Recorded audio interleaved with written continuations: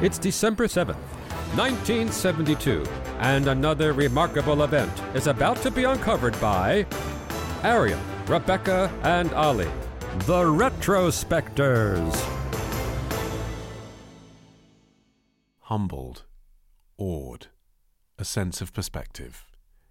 I honestly don't know whether looking at photos of Earth taken from space genuinely makes me feel these things, or whether it's just that all Nat Geo documentaries have such powerful scoring that that's how I'm manipulated to feel.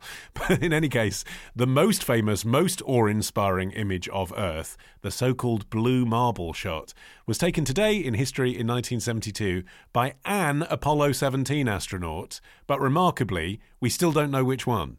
Yeah, and if you're wondering what the photo looks like, it probably actually is the image of the Earth that you have in your head. I mean, I opened it up and I was like, yeah, that's what the world looks like. It's just like it's gone into my subconscious, and I suspect everyone's. But it's like, you know, the deep blues of the ocean, and then the green middle is actually Africa. I had vaguely thought that it was America. And then you've got yellow edges of the Arabian Peninsula, and then just this, well, lots of clouds, and then just this sort of blackness around it. And although it looks like the most natural image of the Earth in the world, you think, if I went to space and turned around and pointed a camera at Earth, that's exactly what I would take. It was actually an incredibly rare shot. It was the first picture of a full illuminated disc, i.e., you know, you're looking at Earth and it's in a round shape. It's not crossed by shadow at all. And that was for a couple of reasons. One was just the timing was perfect. It was midday in Africa, more or less. And it was winter in the southern hemisphere, meaning it was midnight sun season in Antarctica. So that was all lit up too. And also other lunar mission crews had never seen a full Earth face with no shadow, just because of the trajectories that they used to reach the landing sites. This final mission used a slightly different landing site on a different part of the moon, which meant they went on a slightly different trajectory. All of the previous moon missions had been to the eastern side of the moon as we look at it from Earth, but this mission was going to the western side, and that was because geologists had this idea that it was the least disrupted area of the moon, and so you'd be able to get a particular type of sample. But I think that they sort of turned around and saw this view of Earth. And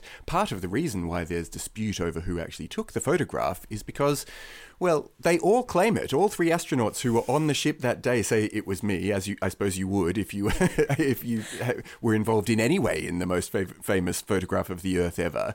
But also, maybe they don't quite remember because they weren't meant to be doing that. They were meant to be doing other things. It's really hard to tell whether they're doing this in a kind of tongue-in-cheek, Spartacus way of obscuring who actually took it, because NASA tradition is that all photos taken from a spacecraft are credited to NASA unless you can tell exactly who took them just by logic. For instance, the photo of Buzz Aldrin walking on the moon could only have been taken by Neil Armstrong. But sometimes when you read other interviews, you get the impression that they actually do all think that they took it. It's very difficult to crack whether this is kind of a inside baseball space joke or whether they are actually all like, piss off, I took it. They took 4 images on a 70mm Hasselblad data camera.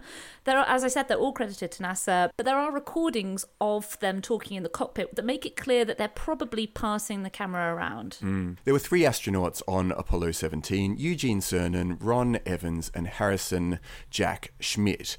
And in fact, Jack Schmitt wasn't meant to be on this flight, but Did he sneak in like Barry Bremen? Almost. The Apollo 18 was cancelled, I guess, because everyone was pretty much sick of like sending men to the moon with increasingly tangential missions. NASA was running out of spare cash to throw at this sort of stuff. But he's a fascinating character. Yeah, he was the only one who didn't have a background as a test pilot or a military aviator. Of the 12 men to walk on the moon, he came from a civilian background. You tend to think, I think they're all geologists, aren't they, or something? And then they train them to like go round and round on the flippity thing. Yeah. No, he spent a year training with NASA, including 2,100 hours learning how to fly, which obviously everybody else already knew how to do because they were all taken from military aviation or test pilot backgrounds. But yeah, when they cancelled Apollo 18, NASA didn't want to miss the publicity coup of sending a scientist to the moon because it felt like something that they ought to do. So they booted poor guy, Joe Engle, who was an astronaut by training. They booted him from the crew and they drafted in Jack Schmitt. Well, that may explain why there was this potential, at least, for antipathy between the 2 remaining men who are still alive from that mission. It totally explains it. It totally explains because they were foisted on each other, and there were bonds that already existed between the Apollo 17 and the Apollo 18 crew that then got totally smashed just because of NASA's sort of human resources problem, basically. And, you know, I mean, I guess your life is in each other's hands, isn't it, when you're in a space capsule? So I still think they must have had a great connection with each other. But yes, Neither man really wanted to be with the other at this point. It seems like at the moment the photo was taken, the atmosphere in the cockpit was good. As the three watched the Earth coming into view beneath them, Cernan told Mission Control's Robert Parker, "Bob, I know we're not the first to discover this, but we'd like to confirm from the crew of America that the world is round." Parker said, "Roger, that's a good data point." So they were having a good time. They were passing the camera around. And then right around the time that the photo was taken, and this is the reason that hardcore NASA heads believe that Schmidt was the one who took the photo.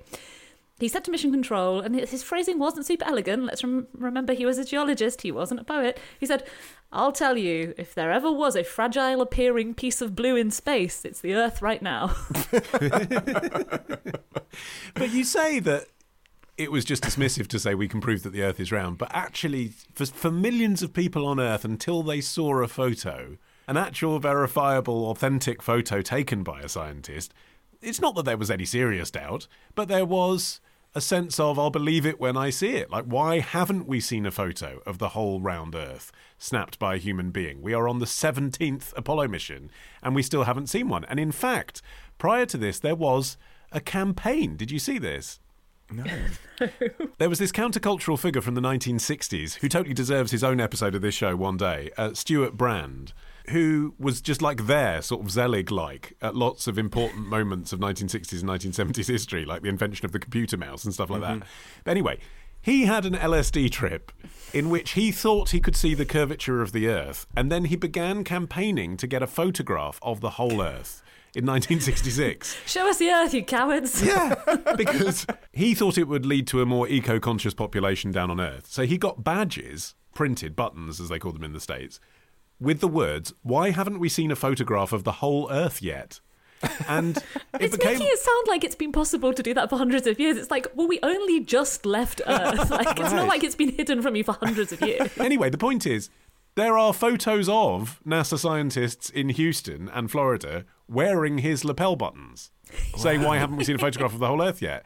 So you can't directly connect and say this definitely led to them taking the picture. But as we said earlier, they did change the trajectory so that it was possible to see Earth as a whole. And a lot of people do think that his campaign behind the scenes did influence thinking at NASA to say, yes, it is important to see Earth, not just to see the moon. And that had come about partly because of a previous Apollo mission, Apollo 8, where the astronauts on that had taken a partial photo of the Earth, Earthrise they call it. And you see the Earth rising over the moon as viewed from very close to the lunar surface, which was definitely not part of their mission at all. That was just an impulse to take a photo. And that had been the biggest talking point in the media when they came back down to Earth. Yeah, there was this kind of spooky connection between the two photos as well, which is that Blue Marble was released on the 23rd of December, which meant that it was out in time to make the Christmas front pages of lots of magazines and newspapers. Earthrise had appeared on the 1969 New Year's Day cover of Life magazine. So they were both being used at these moments where people around the world, are taking stock and thinking about the Earth as a kind of a larger thing than themselves. And of course it gave us, Earthrise is an incredible photo, obviously, but there's almost something staged about it. Don't you think there's almost something cinematic about it, which I think makes it a more exciting photo. But at the same time, I don't think it gives you that same sense of this is real. Yeah. And I think that's what Blue Marble did. It was the first time we could see ourselves as a rock in space. Yeah, well, you say real, but actually it was taken upside down as we see it down on Earth. So the astronaut taking it obviously had no sense of what was up and what was down because they're floating in space. So they take a picture and don't even know the photo that they're looking at, what should be the top. Yeah. But then they cropped it as well. As well as inverting it, they then cropped it so that you can see the biggest possible rendering of the Earth, which makes sense if you're printing it on the front page of a newspaper. But it actually takes away that more meaningful sense, to me anyway, of us on Earth being surrounded by a vast expanse of jet black nothing. Yeah. And the grey of the moon. Like, the Earth is the only splash of colour in the darkness of our near universe. But I guess that's what you would get from its spiritual successor, which is probably the pale blue dot photograph, which was taken on February the 14th, 1990 by Voyager 1. That's the one where Earth appears as a tiny, tiny pinprick of light in this vast black expanse. But I think in terms of the environmentalist impact, we needed a photo like Blue Marble before we could have a photo like pale blue dot. It's kind of a question of degrees. One interesting aspect of Blue Marble as well is that you mentioned up top, Arian, that you had initially kind of remembered that America was featured in the photo, where it actually shows Africa, Antarctica and part of the Middle East and India. It's really interesting that I mean, obviously there's not much they could do about that from their position. You know, they can spin the Earth around so they could get a snap of Houston. But on January 25th, 2012, NASA released a composite image of the western hemisphere of the Earth. It was called Blue Marble 2012. And obviously there's always going to be an appetite to see a great picture of the Earth from space, but it's hard not to see it as an attempt to give us a new blue marble that would re-centralise the West. Yeah. It's quite funny, actually, for the African nations. They didn't have to spend any money and they still got a picture of themselves from space. The best PR possible. Tomorrow. One side says Mary was full of grace, and the other side says, no, she wasn't. Ditch the ads and get a Sunday episode when you join Club Retrospectors. Subscribe now on Apple Podcasts, part of the Acast Creator Network. Botox Cosmetic, out of botulinum toxin A, FDA approved for over 20 years. So, talk to your specialist to see if Botox Cosmetic is right for you. For full prescribing information, including boxed warning, visit BotoxCosmetic.com or call 877-351-0300. Remember to ask for Botox Cosmetic by name. To see for yourself and learn more, visit BotoxCosmetic.com. That's BotoxCosmetic.com.